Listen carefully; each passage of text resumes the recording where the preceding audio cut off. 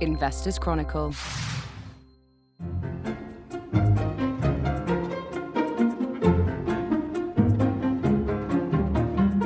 Welcome to the Companies and Markets Show. It's Thursday, the 22nd of June as we record. That means summer is officially here, and to mark the occasion, we are kicking things off today by talking about cycling, specifically Halfords, albeit its business is quite different nowadays too. Of course, the arrival of the summer months is no barrier to people being glued to their phones. Our cover story this week is an in-depth look at US tech giant Meta, and we'll be asking whether the company's recent rebound can continue. And finally, we look at Halma, the FTSE 100 safety equipment maker's full-year results out the other day. It raised its dividend for the 44th year in a row, but there's plenty of other things to get our teeth into there as well. Joining me to discuss all this are, over the line, Julian Hoffman. Hello, Dan. And in the studio, Mark Robinson. Hi, Mark. Hi there, Dan. Gemma Slingo. Hi, Gemma. Hi, Dan. And Arthur Sants. Hi, Arthur. Hey, Dan. We begin with Halfords then. Results for the year to the 31st of March were out this week. Mark, I think you're going to kick us off. Yes. Figures suffered a bit from the cycling slump last year, but overall a lot of positives. Yeah. I mean, I was tempted to recall, sort of paraphrase George Orwell with 4 wheels good, 2 wheels bad. But as it turns out, they've had a little bit of trouble in both of their business arms as well. And yet, for the full year, the management seems fairly confident and of achieving what is their analyst consensus at the moment. But in truth, the stock itself has been on something of a roller coaster ride since the COVID period as well. The reasons during lockdown were easy enough to tell, but even if you look over the last 6 months, for instance, there's a hell of a lot of volatility with the stock as well, which makes the valuation argument.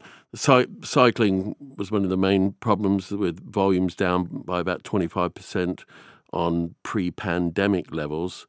And I think, as you point out, that it's not recession resistant on that basis. Because when you look at buying a bicycle now, it certainly would fall under the banner of discretionary spending.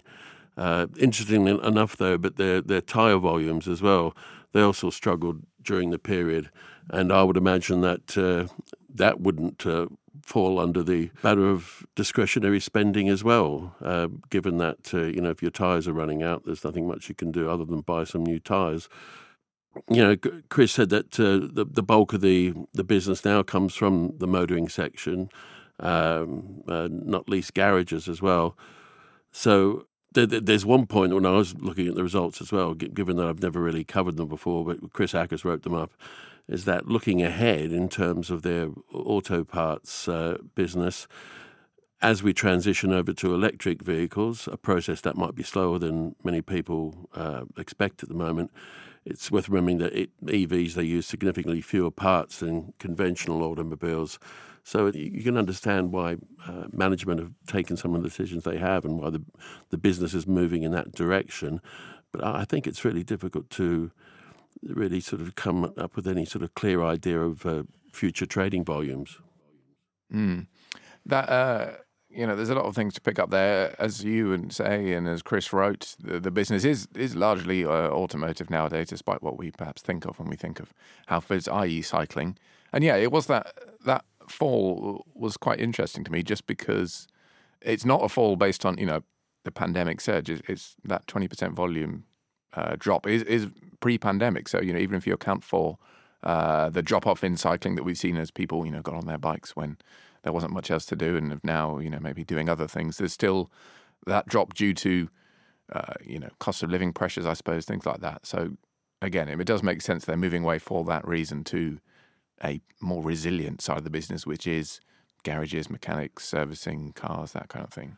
I haven't had a bicycle since I was 17 years of age, so I'm probably not qualified to comment on this that much. But looking at their range, it's changed appreciably as well, because I knew the fact with Halfords, you used to be able to go in there and buy cheaper, lower quality bikes, but now it's not unusual to see £12,000 bikes up for sale as well, which may again sort of count against sales, given the inflation struggles that everyone's having at the moment and the cost of living crisis. Do you Do you think you'd put the received wisdom to the test if you were to get on a bike again now? Do you think you could ride it? Well, yeah.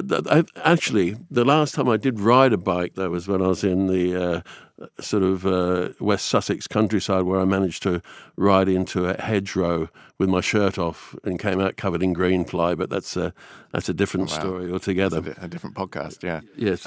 We'll get onto the garages side in a minute, but yeah, I can see that's attracted your interest or your comment, Julian. What do you think about Halfords more than Mark's cycling abilities? Oh yeah, Halfords it has the last man standing appeal, doesn't it? Which does count for something now in the retail business. They're kind of, where do you go to go and get a bulb for your car that you can guarantee that you'll find it? So that has a certain resilience. The interesting thing I thought that came across in the results was that there is a split emerging, isn't there, between the electric vehicle and the sort of legacy, as you might call it, fossil fuel vehicles, and the take up at the moment isn't fast enough to justify sort of the expense that the garages are going to in sort of switching over. Is that there's a lot of mechanics standing around waiting for EV vehicles, whereas if you try and book your car into a garage at the moment, it's a 3-week wait minimum before. It's like trying to see a GP. So there is. I think that's an interesting split. I mean, from an investment point of view, it's very hard to tell whether the future is rosy from this point onwards. I mean, certainly by most of the ratios, the shares are very reasonably priced. I mean, they're definitely below the peg thresholds. I just struggle with a business that has so many legacy items to it. That they have a lot of retail estate. I mean, we don't know what's going to happen to fixed retail assets in the future. I mean, are they going to continue with that? Are garages going to exist in the same volume as they do at the moment? I mean, that's another question that sort of goes unanswered in these results. But yeah, it's a business that has shown resilience. You've got to give them their due for that. The mechanics point is pertinent, I think, and they mentioned that as well. Obviously, costs have been going up, and labour costs, and this is one area where Gemma actually wrote about staff shortages. And mechanics is an area, or traditional mechanics, as you say, Julian, is an area where there have been a lot of shortages, and that is presumably adding to the costs on that side. Conversely, there is a surplus of EV mechanics at the moment, so quite polarised in that regard. I mean, a lot of colleges have stopped offering normal mechanic courses. Now you can only do EV mechanic courses, and that must be contributing to it. But we don't have enough cars yet to justify the workforce on that side of the business. But I mean, in 5 years' time, that might change considerably. Yeah. Mm.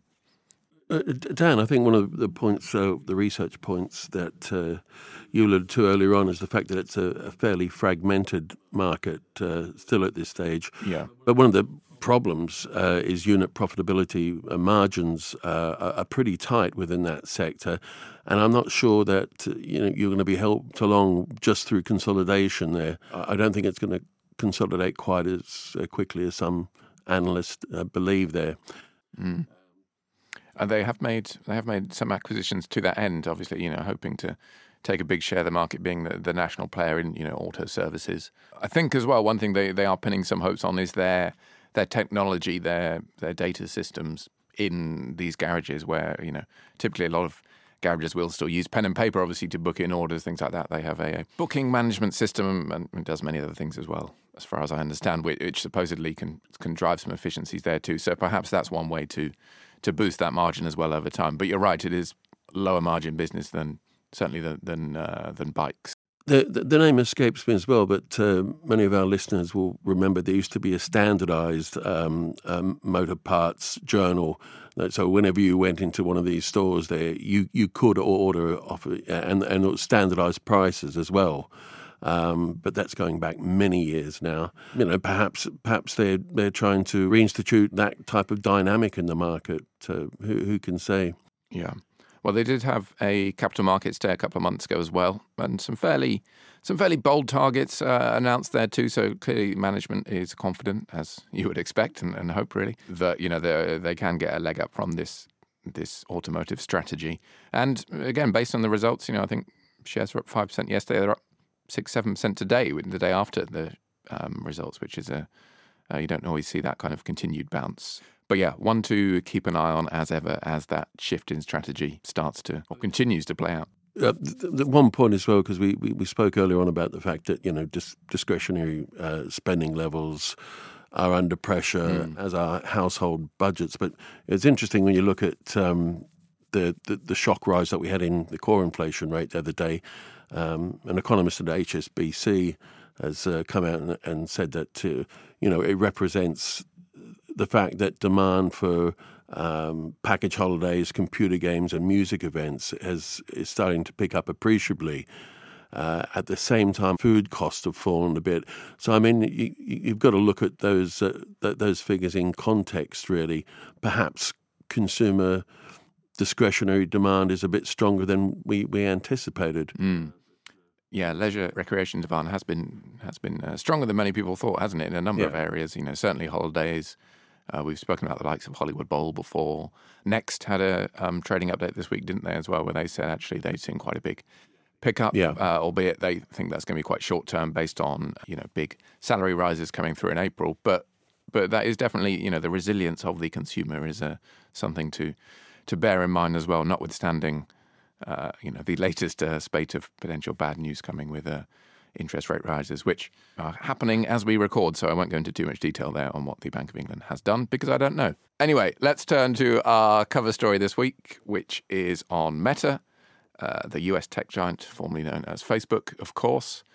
And if Halfords shares have been on a roller coaster ride over the past couple of years, then Meta's certainly have over the past 18 months. Obviously, there was that huge slump last year, more so than most technology stocks. Obviously it focused on its metaverse interests, and a lot of people didn't really like that capital spending involved with that, given the billions and billions involved.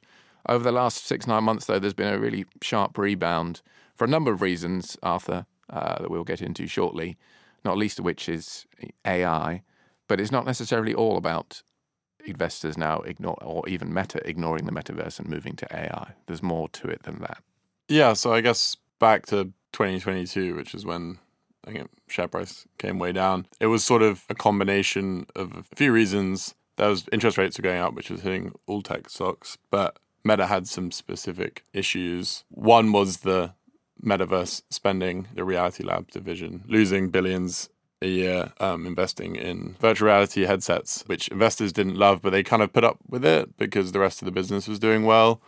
But then in 2022, for the first time, month on month, Facebook user growth slipped. And on top of that, Apple was bringing in these privacy rules, which meant that people could opt out of having their internet usage tracked. So the way Meta used to advertise was that you looked at a shoe on a website and then you go onto Instagram or Facebook and that shoe appears in front of you. And that's how they targeted advertising, and obviously better targeted ads, better returns on advertising spending means they can charge more for that advertising space. And they said that these Apple privacy laws were going to create a 10 billion headwind, which people didn't love. And then on top of that, the sort of general advertising market was also slowing because the world was going into a recession and advertising is often the first bit of spending that's cut.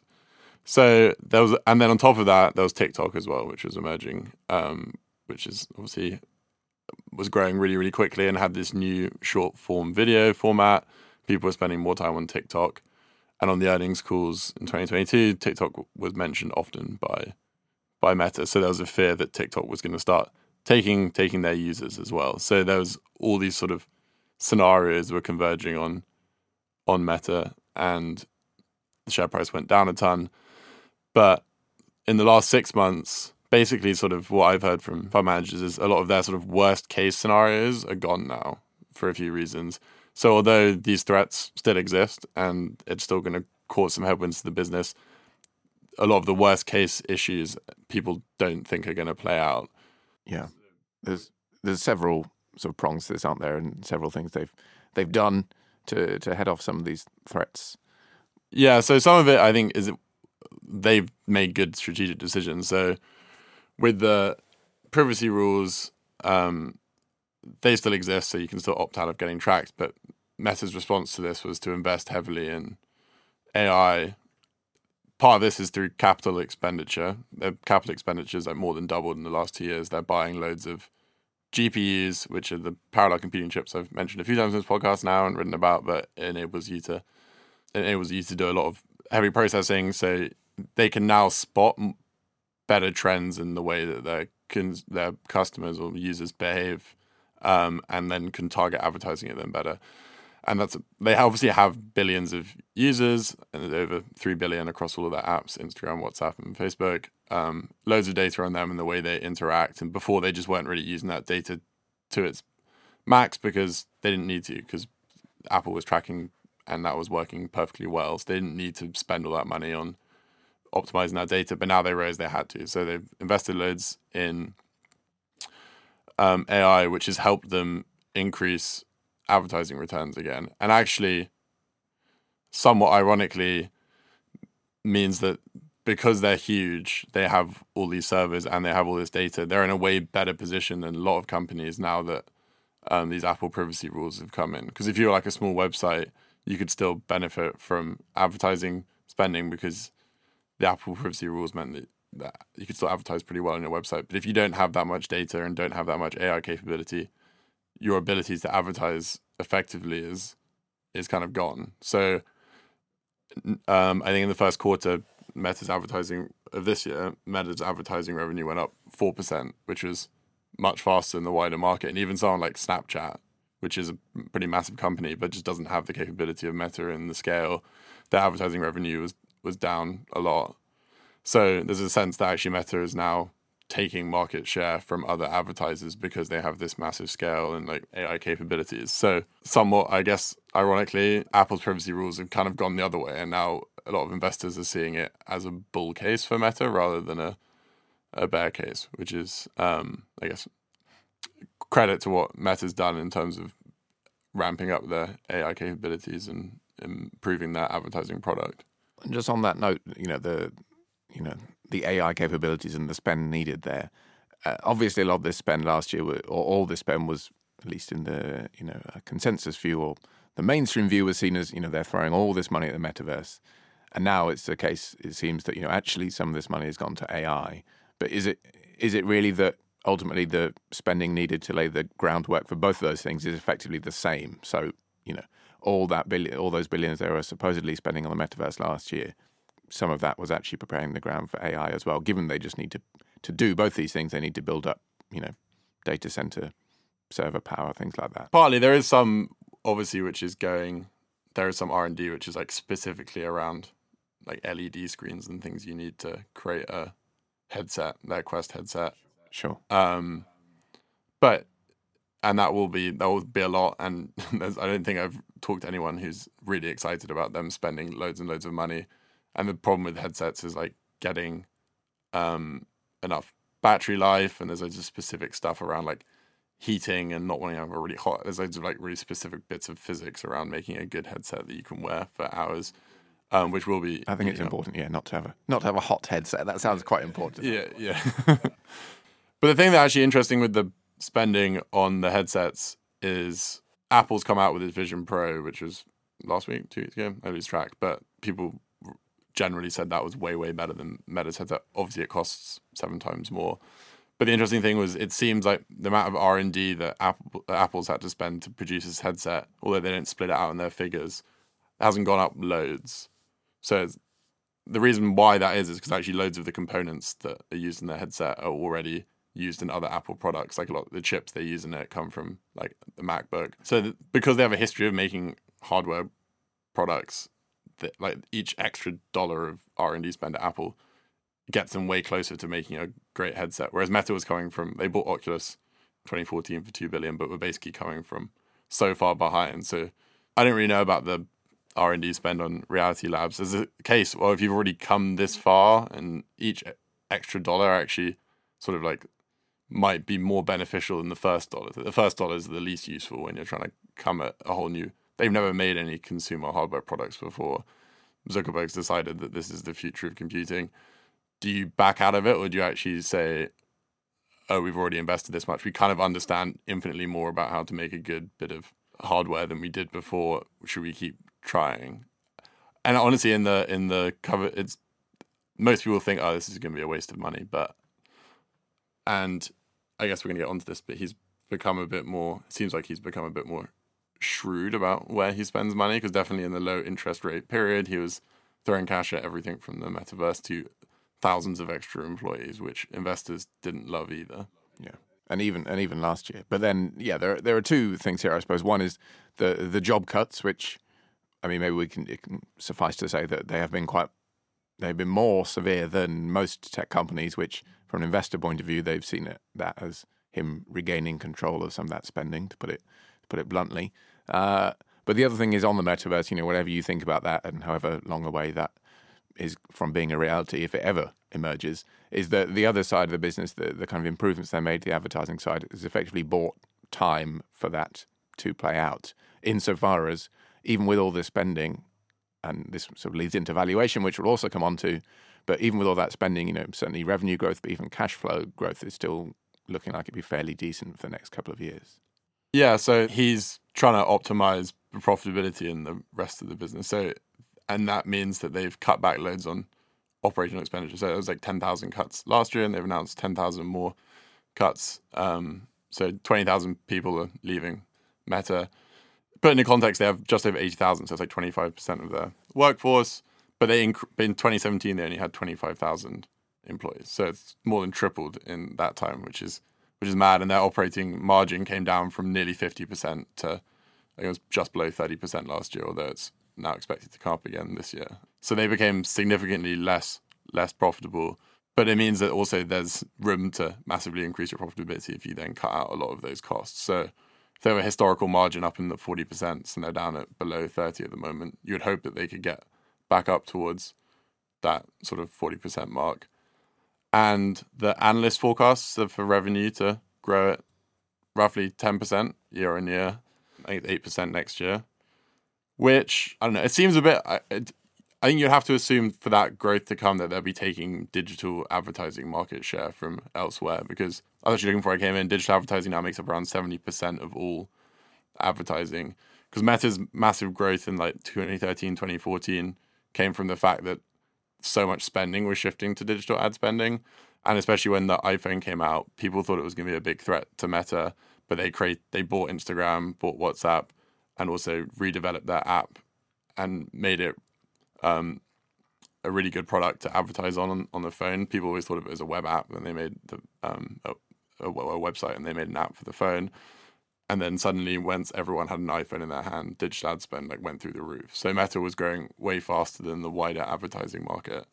But now digital ads are kind of really mature. The digital ad market's not going to grow loads. It's probably going to grow roughly around the same rate as the global economy. People they generally spend a fixed amount on advertising.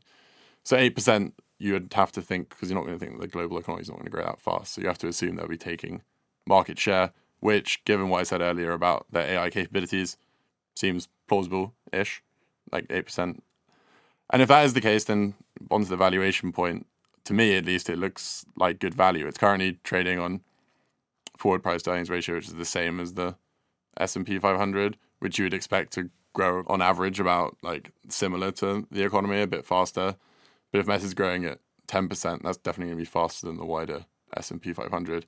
And if it's getting up to a 40% operating margin with its efficiency push and its job cuts, 40% operating margin is exceptional. Like, it's way higher than what most US businesses will be on. So in that context, you've got to think that the share price has still got further to go. And the TikTok, the US government's kind of turned on TikTok, which is probably also a good thing for Meta. And Facebook's already banned in China, so there can't be any... The Chinese can't be like, oh, you banned TikTok, we're going to ban Facebook, because they've already banned Facebook. So there's no political risk in that way for them. I mean, yeah, I suppose it's a question now, isn't it, of how much the share price is up with events and how much they can continue to surprise in future, given shares have trebled, I think, pretty much from the lows. But as we talk about in the piece, they are still throwing off a lot of free cash. Growth is also very strong, even given the levels of cash they've already built up over the years. We do go in the piece into a lot more detail on some of the initiatives they're using in advertising. We look at that free cash flow position, and we also talk a little bit about things which we haven't spoken here about, simple things like Reels, which is its kind of TikTok competitor that has performed relatively well from what I understand of Instagram users in terms of attracting their attention. So there is a lot in there. Do take a look at that as our cover story this week if you see a copy of the magazine. But for now, we are going to shift seamlessly to an entirely different kind of company, Halma, the FTSE 100 equipment maker. Now, this is a company which is not so volatile. It has, or certainly has, a very strong track record in terms of dividend growth, profit growth, notwithstanding, some pandemic hiccups, as we become accustomed to with most companies. Anyway, its full-year figures were out last week, Gemma.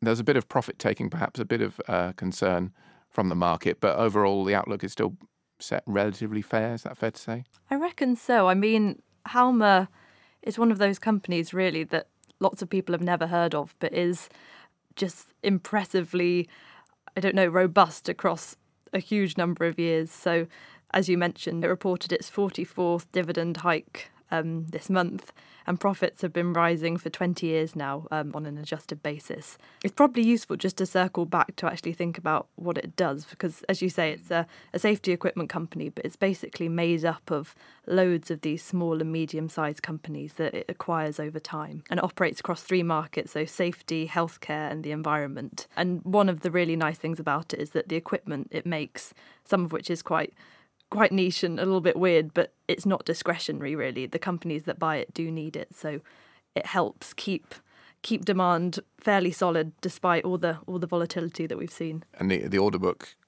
certainly seems to reflect that. It looks fairly strong, and therefore, organic growth predictions, I think 5 or 6% this year compared with 10 last year, but still pretty good. Yeah, I mean, it was a bit low on detail, I thought, the report, in terms of what size the order book actually was, but they mentioned that it was strong and that order intake is ahead of the same period last year. And in the results themselves, there was signs that momentum was building. So organic revenue growth picked up over the course of the year, as did profits. So it seems at least that the direction of travel is good. The sort of sales growth split over the last year, 10% figure or something like that. But how does that divide between price rises and volume growth? Because obviously these are the two sides of the coin at the moment, given inflationary pressures. How much has it been able to grow volumes in this difficult environment? So actually, it looks like it's growing volumes pretty well, because management estimated that price increases accounted for about 4 percentage points of revenue growth, and that's against a total figure of 21%. So it seems like they are still flogging a lot of their equipment. It's worth noting that currency translation also helped sort of drive sales a little bit. So it's not all volume, but it seems demand is still strong, particularly in the healthcare side of the business. Yeah, I think that 10% growth was constant currency. So as you say, about 20% with the currency effects in there. I mean, that 4% is quite interesting. It's relatively low given the level of inflation in most things we're seeing. But given margins were relatively stable, that doesn't suggest they've been unable to pass on prices, just that they've been a little bit immune to some of that, perhaps. That said, there were some issues with margin in the safety business with supply chain impacts relating to some of their components, I think they said. Yeah, I mean, that did impact margins, and also it seems to impact cash flow, because Halma historically has been very good at generating cash. But over the last year, particularly in the first half of the year, you saw things have a bit of a wobble. So it has this cash conversion target of 90%, which I think it increased from 85% during the pandemic. And that ratio basically compares adjusted operating cash flow to adjusted operating profit. But that seemed to have a bit of a dip in the first half of the year, so it fell to 63%, and the full year figure came out at 78%. And I think that was because of these supply chain issues. So I was basically having to spend way more on inventory in the first half than it would have liked to, because there were these supply chain problems. And it still seems a little bit unclear whether they have been completely resolved, because as you mentioned, there was a return on sales figure in this safety section had been impacted, and they didn't seem to say that actually everything's all fine now. I had a quick listen to some of the analyst call, and potentially it could be fine, because what they did, a lot of these products in the medical, well, certainly in the safety world, need to be certified, and they ended up just having to recertify them with different components, I think. So perhaps they found alternatives that can last them, and certainly being supplied more regularly than the old ones. The business itself, though, despite this long track record, it has gone through a bit of change on the management side recently, or quite a bit of change. A new team up top and some other departures as well.